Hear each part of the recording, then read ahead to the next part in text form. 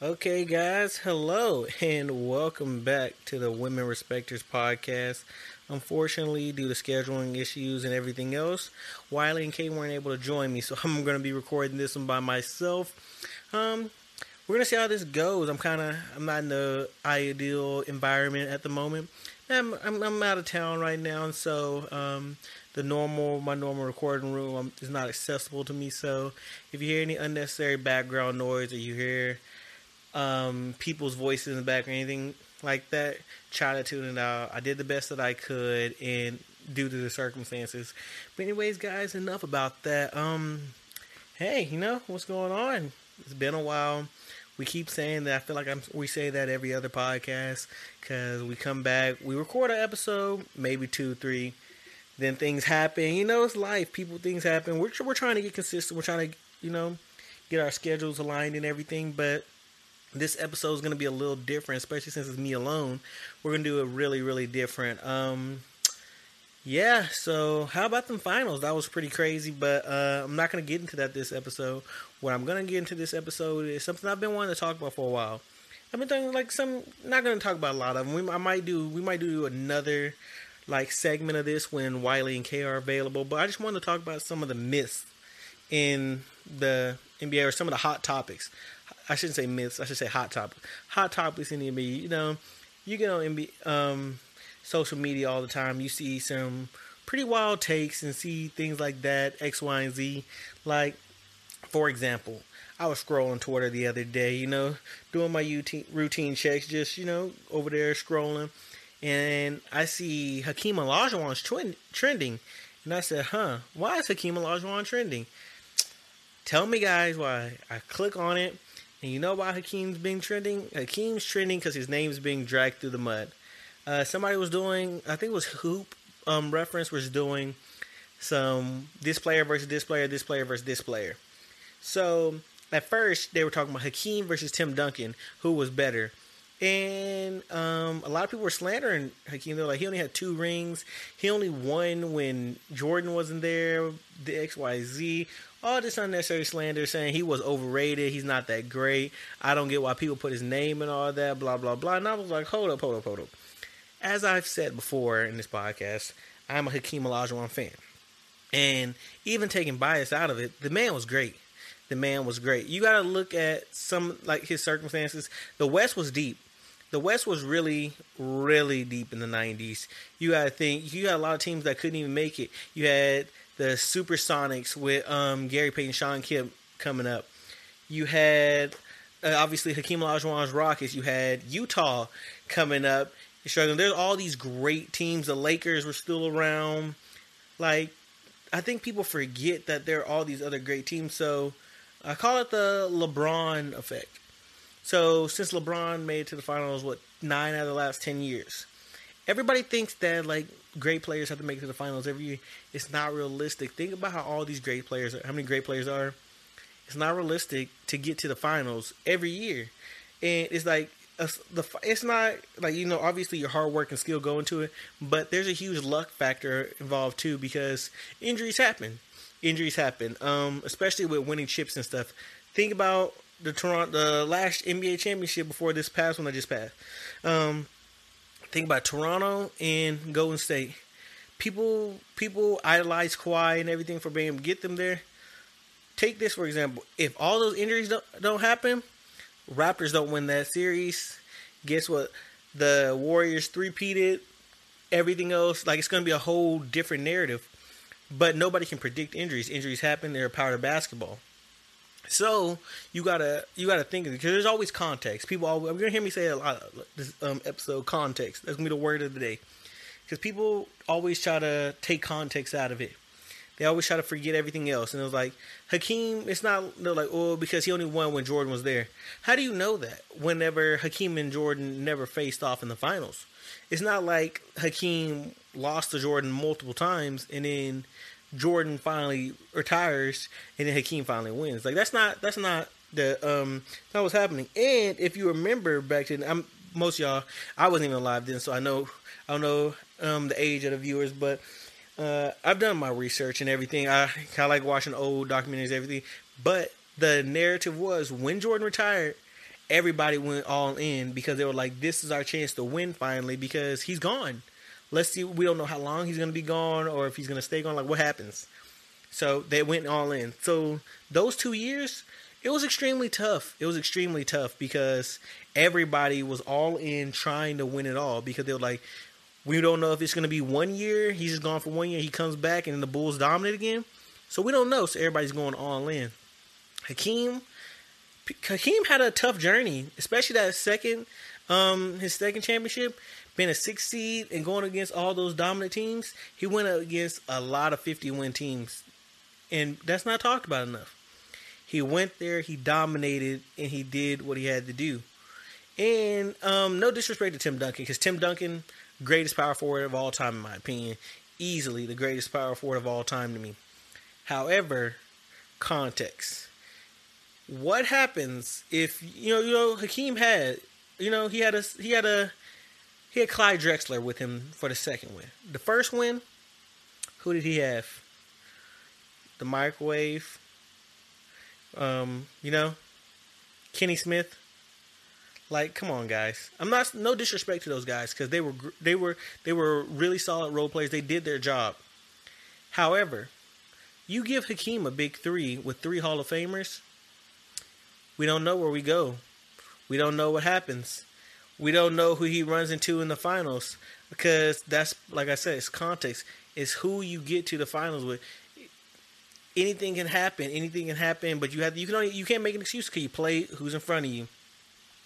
Hakeem gets to the finals one time and he runs into a young LeBron, and that's what happened with nobody on Cleveland on his roster. His next best player being Boobie Gibson. You know what I mean? Think about that for a second. Just context. No disrespect. Like I said, Tim Duncan, greatest all time. But I was like, I just didn't like, if they just saw the comparison, I was like, when I first saw it, I was like, that's a great comparison. That's cool. That's cool to think about and everything. My only problem with it was people were slandering Hakeem, saying he didn't even deserve to be in the same breath as Tim Duncan. And that kind of bothered me. And then after that, people were saying, okay, how about Hakeem versus Giannis? And no disrespect to Giannis, but how is Giannis in the same category as Hakeem right now? Well, he hasn't gotten his prime yet. Giannis will be. When Giannis gets, because he's still young. We haven't seen his prime yet. When he gets into his prime, we can come back to this conversation, and maybe my opinion changes because Giannis he changed his game. Say the next 2 years, he becomes a knockdown shooter. He gets a respectable shooter to where people have to guard him out there. He gets a respectable post game with his footwork and everything, and he becomes a better passer out of the post, and his perimeter defense gets better. Let's say that all those things happen, which I hope they do, because for the love of the game, I want him to improve. Let's say those happen, and then we can reevaluate this conversation. But as of right now, I don't think the conversation can be touched because, again, no disrespect to Giannis, but you can't just build up a wall against Hakeem and it goes away. Hakeem was a master on the block. The greatest post scorer in NBA history. The greatest footwork in NBA history. Scoring on the block in one-on-one.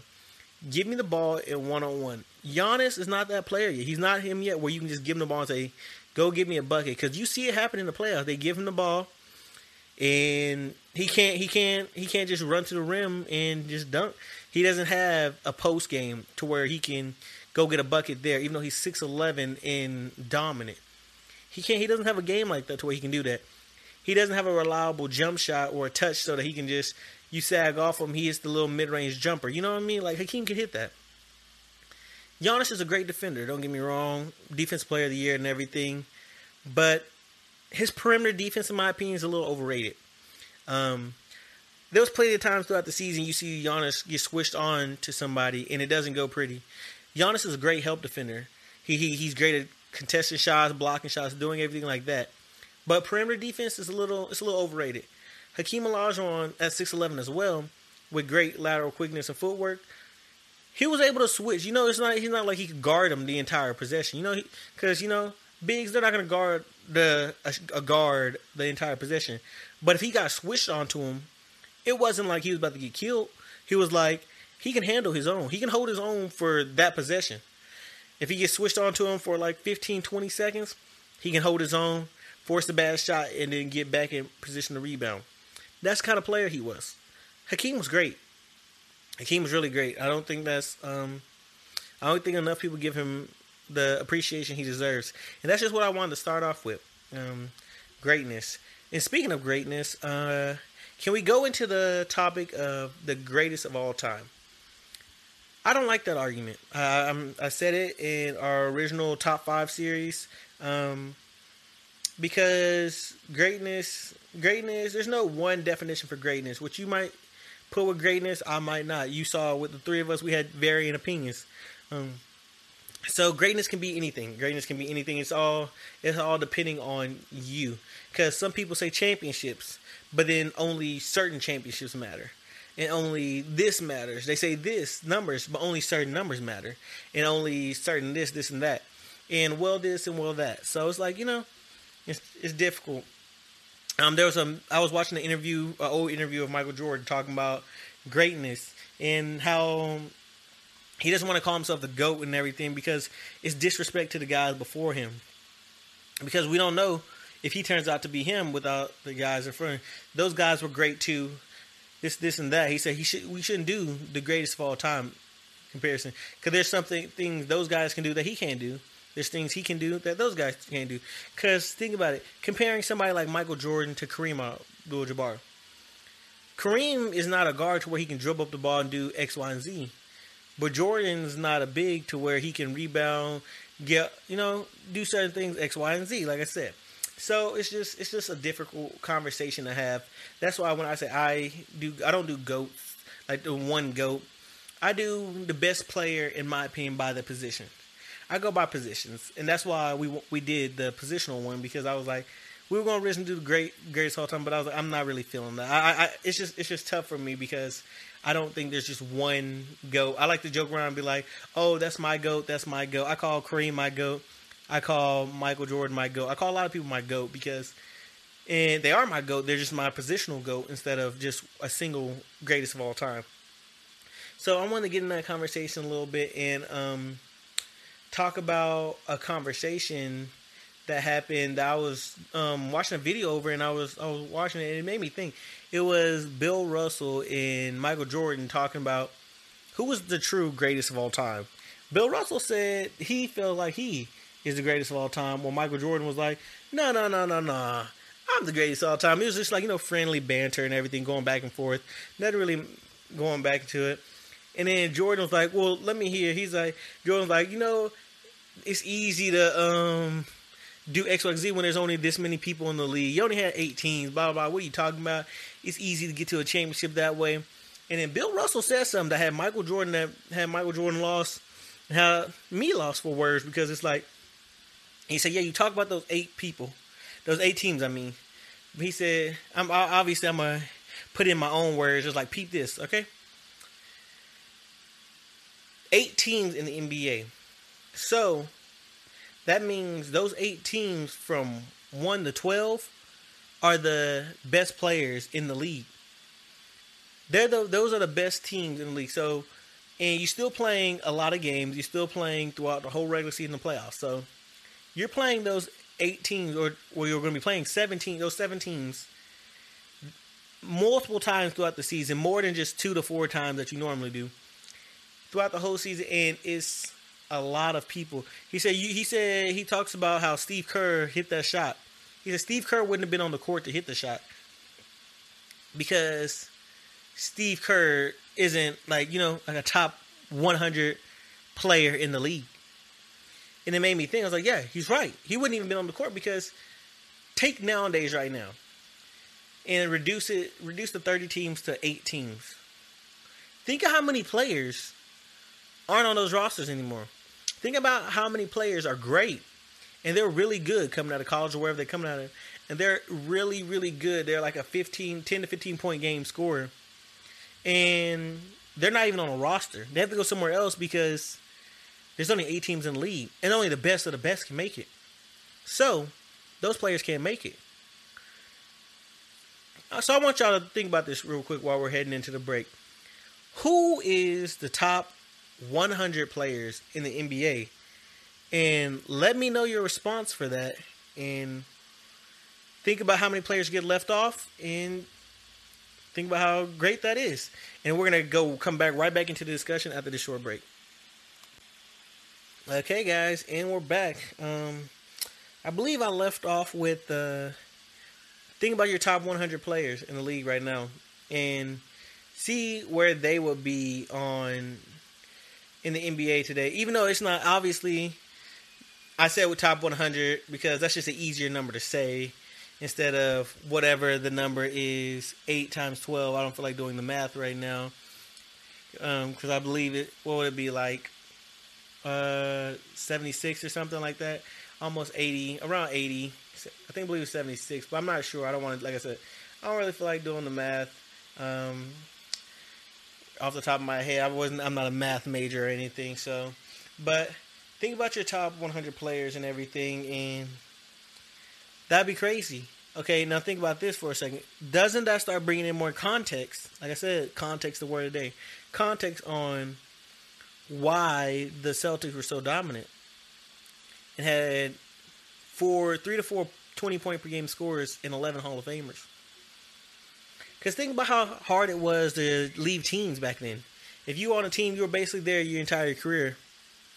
And so the competition level was great. So if you have someone like 10 Hall of Famers on one team, and then somebody else, they're bad. They're a bad team. But they still have the 10 best, like 10, 12 best players that they could possibly have on that team. And it's just that Celtics team was just so dominant because out of so many people in the league, they had like 5 or 6 of the top 30, 40 players in the league. And so when you have an advantage like that, think about the Golden State Warriors. How dominant they were a couple years back when they had Kevin Durant, Steph Curry, and Klay. I said a couple years back, but that was last year. Think about that team. And then thinking about every team in the league been able to have not being that stuff, but having the opportunity to be that stacked up. And then you have the Warriors right there with the Warriors being the Celtics, and they're there for 10, 12 years just dominating. And all these other teams are trying to build through the draft and build through all this other stuff and try to get their players. And it starts making more sense with the context when you start putting in that perspective. And so I just wanted to share that with y'all before I moved over to the next topic. The next thing I want to talk about, we're going to stay on the topic of greatness and stay on the topic of context. All NBA teams and all All-Star teams.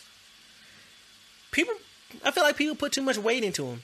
I feel like their popularity votes and that they are not as important as people should make them out to be. I can't lie. I have fallen victim to it sometimes when I'd be like, well, this person has 10 All-NBA teams and this person has 5. And it's like, in a situation like that, when somebody has 10 and when somebody has 5, like, oh, well, the person with 10 must be greater. But then that's not necessarily true because of context. Take somebody, for example, as Isaiah Thomas, Hall of Famer, 2-time NBA champion. Everybody knows who he is. Isaiah Thomas, Zeke. Great point guard. Lots of people put him in their top 5 point guards of all time. But only 5 All-NBAs. And you start to think about, that's kind of weird. He only has 5 All-NBAs when he played all those years. And it's like, well, what happened? Did he have some off years? Was he not great these years and great? You're like, okay, well, it must have been like his rookie season and all this other stuff. Like, he was an all-star his rookie season. He was good. It was like, okay, well, it must have been his last couple years and he wasn't falling off. Nope. He was still putting up like respectable numbers then too. And it's like, you got to think about context. Think about 90s guards. You have Isaiah Thomas. You have people like Magic Johnson on the early ends. Even if you go to the 80s, because Isaiah played in the 80s too, Magic Johnson. You got people like John Stockton. Mark Price, who was great. Clyde Drexler. Michael Jordan. Think about all these great guards, because you got to remember, they're not broken down by point guard, shooting guard, small forward, power forward, center. They're broken up by two guards, two power forwards, and one center. At least they used to be. Now they've moved over to the style of two guards, three forwards. And so when you think about something like that, you look at, who is he going against at that time? All those guards, they only have three. They only have three teams for the All NBA. There's only 6 spots for the guards. All-Star games, same, only 4 to 6 spots. So, who gets it? Who gets the spot? Isaiah Thomas puts up great numbers that year, but somebody else that has a different narrative. Mark Price puts up similar numbers too, leads the Cavs to a better record than the Pistons. It's like, that doesn't mean Mark Price is better than Isaiah Thomas, but he's having a good year. So the media says, I'm just using this as obviously this isn't a real situation. I'm just using it as an example. So they're like, let's give him the All-NBA nod instead of somebody else. Or take somebody like Bradley Beal.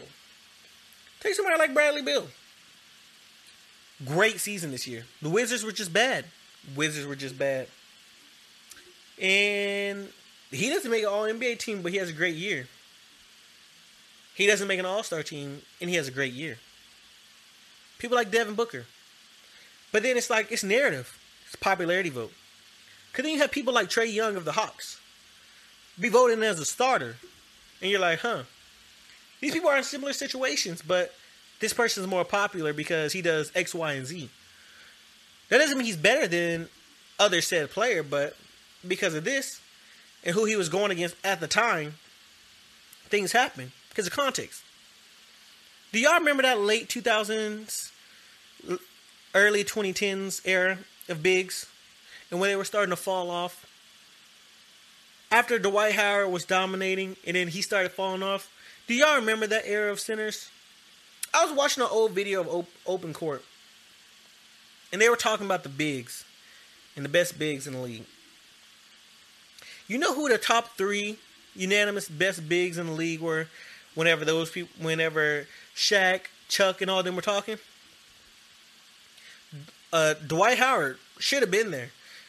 He won multiple defense players years, was dominating everything. Deserved to be there. Andrew Bynum. You heard it right, Andrew Bynum. Andrew Bynum had a couple good years with the Lakers. He wasn't just dominant to where he was just an all-time great big, but those Lakers years, he was respectable. As a Celtics fan, I can't say he wasn't. He was a really good player. But as the second best big in the league, arguably the first, because there was conversations of him maybe being the first. Some people gave him the nod. Shaq gave him the nod because of his low post scoring. And then Brook Lopez. Not Milwaukee Bucks Brook Lopez. The person that's shooting threes and getting all these block shots. Nets Brook Lopez. The one before he could shoot the 3 ball. And before he was really thought of as a shot blocker. No disrespect to Brook Lopez. But he had a great low post game. You catch him in the post 1-on-1. He could do some things. He was a really good low on the block scorer. He did his job. But then you think of players like that, like, okay, those are the 3 best bigs in the league at the time. Arguably, that's what. And then some people threw Noah up there, but some people took him off because of his lack of offense, but his defense brought him up there. During those years, since those players, somebody like Noah getting All-Stars and All-NBAs in that situation because of who he's playing against, but then you go back to the 90s again, and you take somebody like Patrick Ewing, who's going against David Robinson, Shaquille O'Neal, Hakeem Olajuwon, and all these other all-time great bigs. And he gets left off the list. Does that make Joakim Noah better than Patrick Ewing that year? Does it? Makes you think.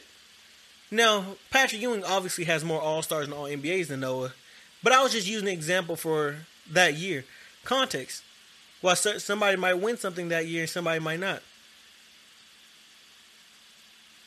I've never been really a true fan of the All NBAs.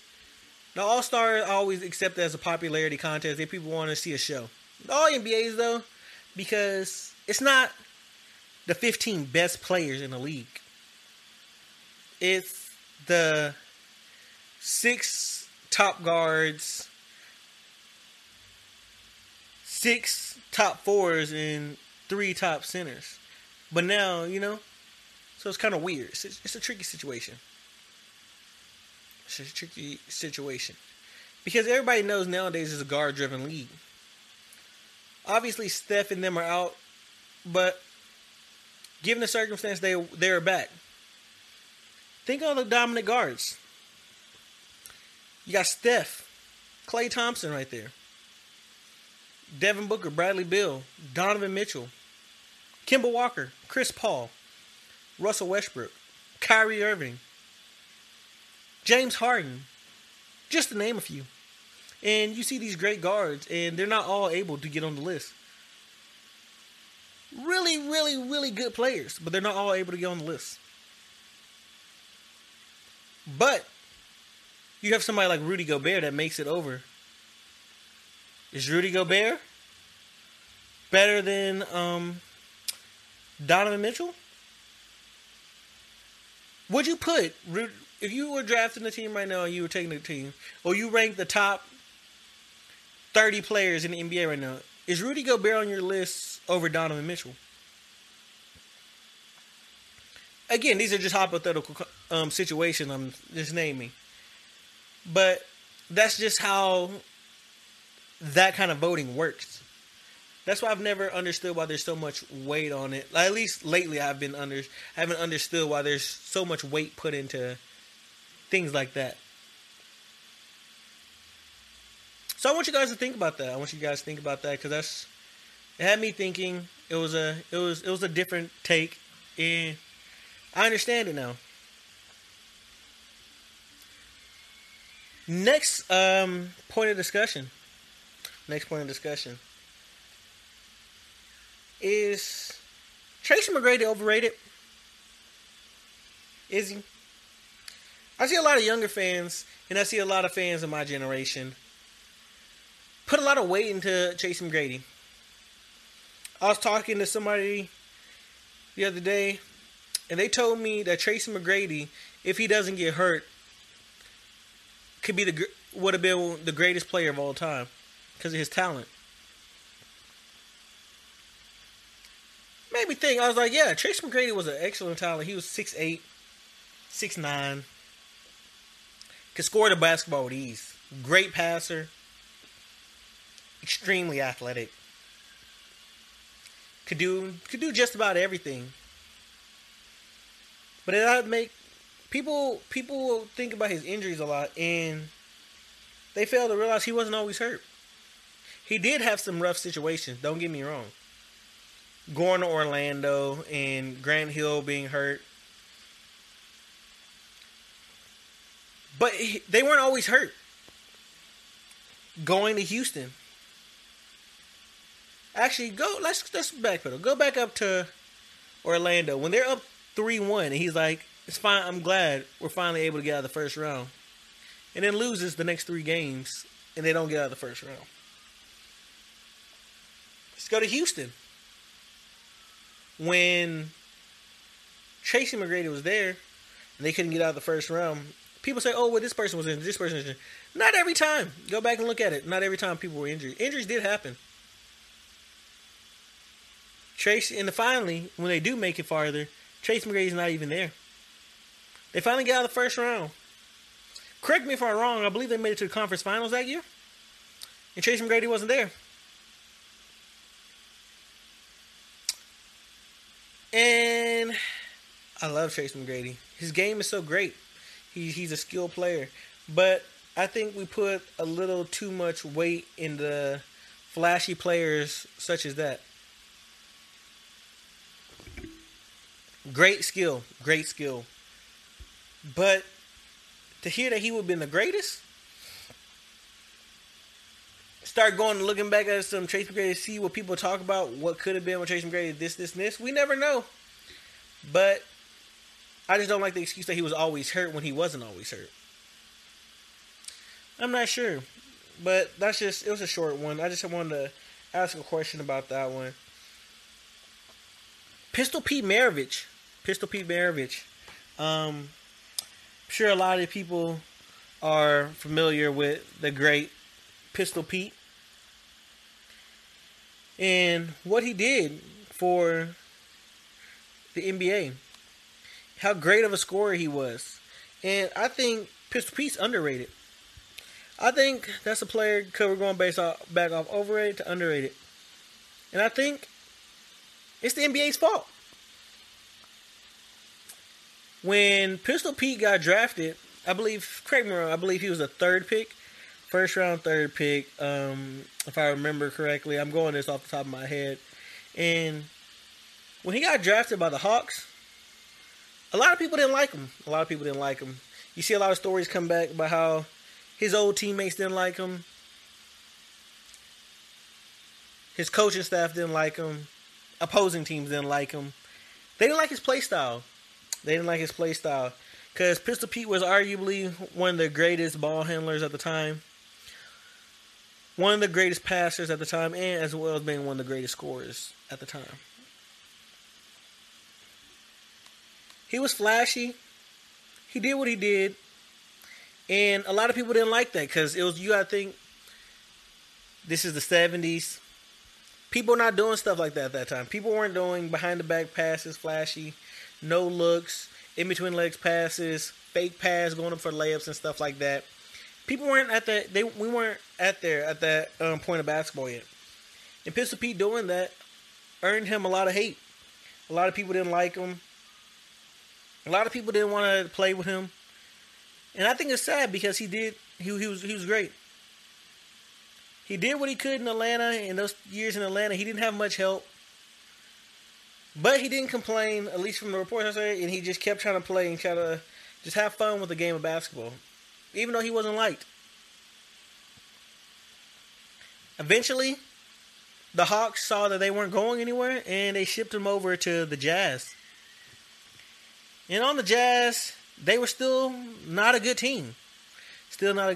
But he was still putting up really good numbers.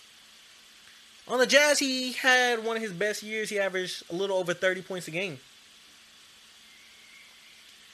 He did some great things. He was one of the greatest scorers of all time, in my opinion. Because, and here's why I say that. Pistol Pete was known for shooting long-range shots before there was a three-point line. Pistol Pete didn't have a three-point line till his last 3 seasons in the NBA.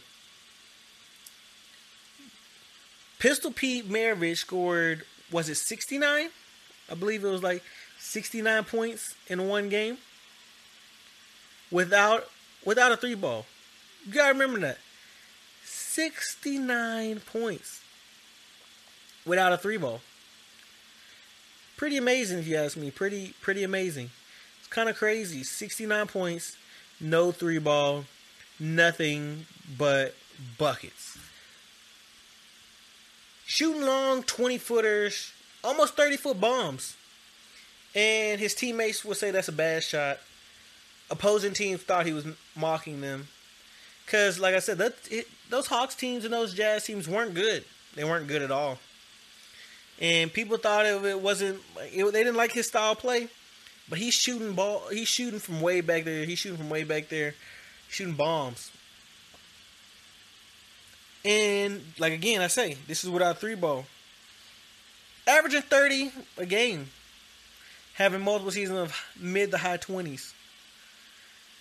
With no three ball. Shooting a good percentage. Those last 3 years that he actually had a three ball, he was shooting amazing. He shot really, really good. And it makes you wonder what would have happened if he actually had a three ball his entire career. He was 10 for 15. 10 for 15 from the three for his career. It's a good percentage. Was that 75%? Again, I'm not a math wizard. 75%. But because people didn't like his play style, and because it was a different time, we'll never know. But I just thought I should mention that because, in my opinion, great, great, great player. I love the movie, The Pistol. You should watch it if you haven't. Highly recommend it. But that's just where I wanted to go with that. And another topic, I was going to get into the All NBA versus NBA and some of the great players, because you got to remember, all ABA stats aren't tracked with the NBA. ABA stuff doesn't count when they merged. But I'm going to save that topic for when Wiley and Kay are back. I just feel like that should be something we should do together. I feel like Kay will be interested in it. So I don't want to discuss this without him. So my last topic of the day is going to be, I see a lot of people comparing Dream Team to Team USA, the 2008 Team USA. Saying they think the 2008 NBA Team USA team, could beat the Dream Team. If there was a 7-game series, they feel like they could get it. And to me, I say, what are y'all talking about? No disrespect. Don't cut it off. Don't cut out the podcast. I'm going to explain my points. Just so y'all can see who's on Team USA versus the Dream Team. I'm gonna name off the members of the team. I actually wrote this down in my notes because I wanted to talk about this. Like I said, this was going to be mainly off the top, but this one was one I definitely wanted to talk about. LeBron James, Kobe Bryant, Chris Paul, Deron Williams, Carmelo Anthony, Dwayne Wade, Chris Bosh, Dwight Howard, Jason Kidd, Tayshaun Prince, Michael Redd, and Carlos Boozer. And let me read off the names for the Dream Team. I feel like this isn't necessary, but I'm going to anyway. 11 Hall of Famers, by the way. Michael Jordan, Chris Mullin, Scottie Pippen, Clyde Drexler, Charles Barkley, Larry Bird, Patrick Ewing, Karl Malone, David Robinson, Christian Laettner, Magic Johnson, and John Stockton. Listen to those names I just mentioned. So, I think it could be a game.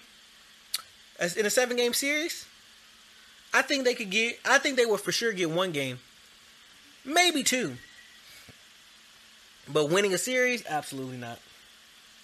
Because Team USA doesn't have the depth. They just don't. Think about this starting lineup. Yeah, on paper, sounds dominant. Actually, before I get into this, I'm going to take another short break. Yeah, I need to. I need to collect my thoughts. I'm going to give y'all 1 second. We'll be right back. And we're back. Okay. So as I was saying, Team USA versus the Dream Team. Think about that starting lineup.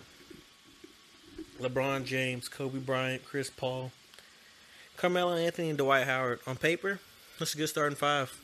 It is. I'll admit that is a really good starting 5. Off the bench, their 6th man was D Wade, who was also their leading scorer. D Wade coming off the bench, amazing. Only reason he's not starting is because Kobe Bryant's right there, prime Kobe. You got somebody like Chris Bosh. He's decent. He's cool. As your backup center. Okay, yeah, that's not bad. You got Deron Williams as your backup point guard. Deron Williams was an all-star. Everybody knows that. He was great. Really great while he was with Utah. Got Tayshaun Prince as a starting small forward. He's cool. Again, I say. He's cool. He's good. Carlos Boozer, backup power forward. Okay. Or depending on the lineup, they might even use Tayshaun Prince as a backup power forward and Michael Redd as the backup small forward. You never know. Different lineup, different things. Still, my thing is, How do they take on? Like I said, their starting lineup is good, but their bench not so much. How do they take on? Once let's just say they do evenly match up with their starting lineup, which they don't because they don't because their bigs is the big position is just too dominant. You have Magic Johnson versus Chris Paul. You have Michael Jordan versus Kobe. You have Scottie Pippen versus LeBron James. You got Charles Barkley versus Carmelo. And you have David Robinson versus Dwight Howard. It's pretty crazy. Even though on paper I still say I'm going with Dream Team with that starting lineup. The starters can't play the whole game. What happens when you bring the bench in? The bench of John Stockton at point guard. Chris Mullin right there. Larry Bird, even though, keep in mind, a lot of people have this twisted. They like, oh yeah, Larry Bird right there, Larry, Magic, and Michael. This is Larry Bird in 1992. Not the same Larry Bird anymore. Back issues, broken down. Larry wasn't the same anymore. He wasn't doing. This is Larry Bird after his prime. He's not the same Larry anymore, athletically, but he still has his shot, and he still is a great passer. Defensively, though, he's not going to bring you the same. You have to try to hide him on defense. He's not going to be able to run up down the court and play as many minutes, but he's still Larry Bird. So, like I said, Larry Bird versus Tayshaun Prince. Then you have, Karl Malone versus who? Carlos Boozer? Or Tayshaun Prince, whoever you run at the back of power forward? Come on now. That John Stockton, Karl Malone pick and roll versus Darren Williams and Carlos Boozer. Don't get me wrong. Darren Williams and Carlos Boozer did the same thing, but they had a great pick and roll thing too. Jazz versus Jazz. But I think we all know who did it better. And then Chris Bosh at your backup center versus prime Patrick Ewing. Come on now. Come on. Let's be real. A lot of people talk about the 3-point shooting on the Team USA will be much better. The 3-point shooting will be dominant in everything. And I was like, okay, you think that's really gonna make that big of a difference? Like, yeah, this. Like, do y'all remember who Chris Mullin is? Larry Bird is still right there. Larry Bird is right there. Chris Mullin is right there. And don't forget, these are European rules. The 3-point line is pushed forward. You have people like Charles Barkley, albeit only shooting like one a game, if that. Shooting like 80% from the three, just because that's a long mid-range now. He didn't shoot many, like I said. Michael Jordan, that's a long mid-range. He wasn't shooting the best percentage, if I can remember correctly, but he's still a long mid-range. Chris Mullin killed it, plus 50%. Scottie Pippen shot well. Larry Bird, like I said, is still Larry Bird. Magic Johnson, John Stockton, they all shot the three well, because the European rules, the 3-point line is closer. That's also why people like Carmelo Anthony became such knockdown 3-point shooters and whenever they went over there. Because you got to remember, it's no longer a long bad two. A lot of these great players use the mid-range game. They like to take those long twos. But now those long twos turn into threes. So remember that. So they're shooting the 3 ball and they shoot it really well. And there's not much they can do about it because then it's like the bigs kill you. You don't even have the 3-point ball element anymore. So to me, instead of comparing Dream Team to Team USA, I say we compare the forgotten Dream Team 2 to Team USA. I think Dream Team 2 can honestly put up a fight against Dream Team 1. But let me read off who's on Dream Team 2. Scottie Pippen makes a return. Reggie Miller shows up. Mitch Richmond. Penny Hardaway. Karl Malone returns. Gary Payton joins us. Shaquille O'Neal. David Robinson also returns. John Stockton and Charles Barkley also return. Hakeem Olajuwon joins us, and so does Grant Hill. And I'm sure a lot of y'all are saying like, oh, those are cool, but Dream Team is better. I mean, I still think they could put a fight up against them, but that's not what we're talking about. We're talking about 2008, since that's the team people like to compare. Think about this for a second. Gary Payton, prime Gary Payton versus Chris Paul. That's a good matchup. It's a good matchup right there. Kobe Bryant, I say he wins his matchup against Reggie Miller, but Reggie Miller is not going down without a fight. Reggie Miller, arguably the second or third greatest shooter, maybe fourth greatest shooter, depending on where you put other people of all time. So top 5 greatest shooter of all time. Mitch Richmond, great. Run TMC. When he was with Sacramento, was a dog, averaging 20 plus. Mitch Richmond was a great scorer. Mid-range, could shoot the 3 ball as well. People forget that. Penny Hardaway. This isn't broken down Penny Hardaway. This is Orlando Magic Penny Hardaway. This is him and Shaq when Penny Hardaway was dominating before the injuries happened. Same with Grant Hill. Dominating before the injuries happened. All-star. People saying he was the next Michael Jordan. When Michael Jordan was interviewed, asked who do you think's going to be the next Michael Jordan after he retired for the second time, he said Penny Hardaway and Grant Hill are going to take over this league. We'll never know what will happen because they started getting hurt. But at this time right now, during this game, and when they were playing in 96, they weren't. This was before the injuries. They were great. Now, the big man position even got deeper. Think about this. Team USA has Chris Bosh and Carlos Boozer for their bigs. Those are the only 2 bigs on the roster. Everybody else would be a small forward playing big. So like LeBron, Carmelo, Tayshaun Prince. Listen to these names right here. Starting center, Hakeem Olajuwon. And then off the bench, you have David Robinson and Shaquille O'Neal. David Robinson and Shaquille O'Neal. So Hakeem's battling Dwight. You're like, oh, snap. We need to bring him a match here. And Dwight's tired. They bring in Carlos Boozer. They sub Hakeem out. He's been cooking. Then it starts becoming Shaq versus Carlos Boozer. Chris Bosh.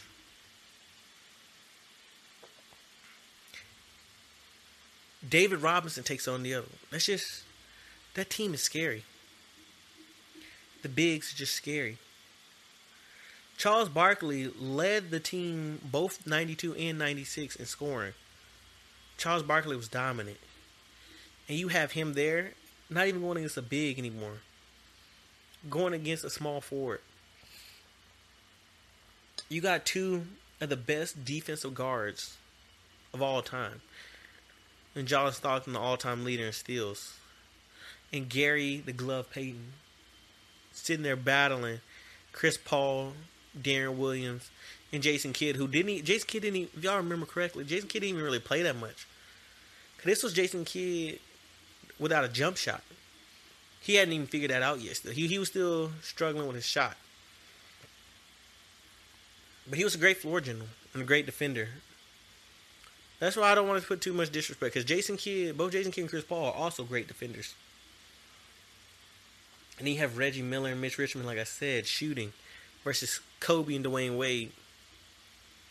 Scottie Pippen, LeBron. Grant Hill, Carmelo, Tayshaun Prince. Oh my God, that matchup just sounds amazing to watch. But I'm still, just because the dominance of the bigs got better in '96. The shooting got better because you added somebody like Reggie Miller and Rich Mitch. I can't even speak right now. Mitch Richmond. And the defense still was great. Yeah, you lost Jordan. But you gained the glove. Come on now. So, that's my 2 cents on that. I think the 96 beats 2008 even worse. I said 2008 could get a game on 92. Then possibly could get 2. 96, if they do, they get 1. And that's barely. That's off like Kobe having this amazing game. So it was LeBron and D-Wade. They just have to go off. That's just to get them 1 game. I don't see them. I don't see it being possible for them to get another. Cause we're taking the injuries out. They don't get hurt during the games. Cause that, nobody do Waters versus get injuries. And like I said, Grant Hill, Penny Hardaway, these are before they're hurt. After, if we said mid 2000s, you got me. Early 2000s, you got me. Cause they're hurt. But now, 96, come on now. That's food. That's food. But anyways, guys, we've been going on for a good 50 minutes. I don't remember what does K say when he closed out. Guys, always remember to respect women, but most importantly, remember to respect yourself. And we out.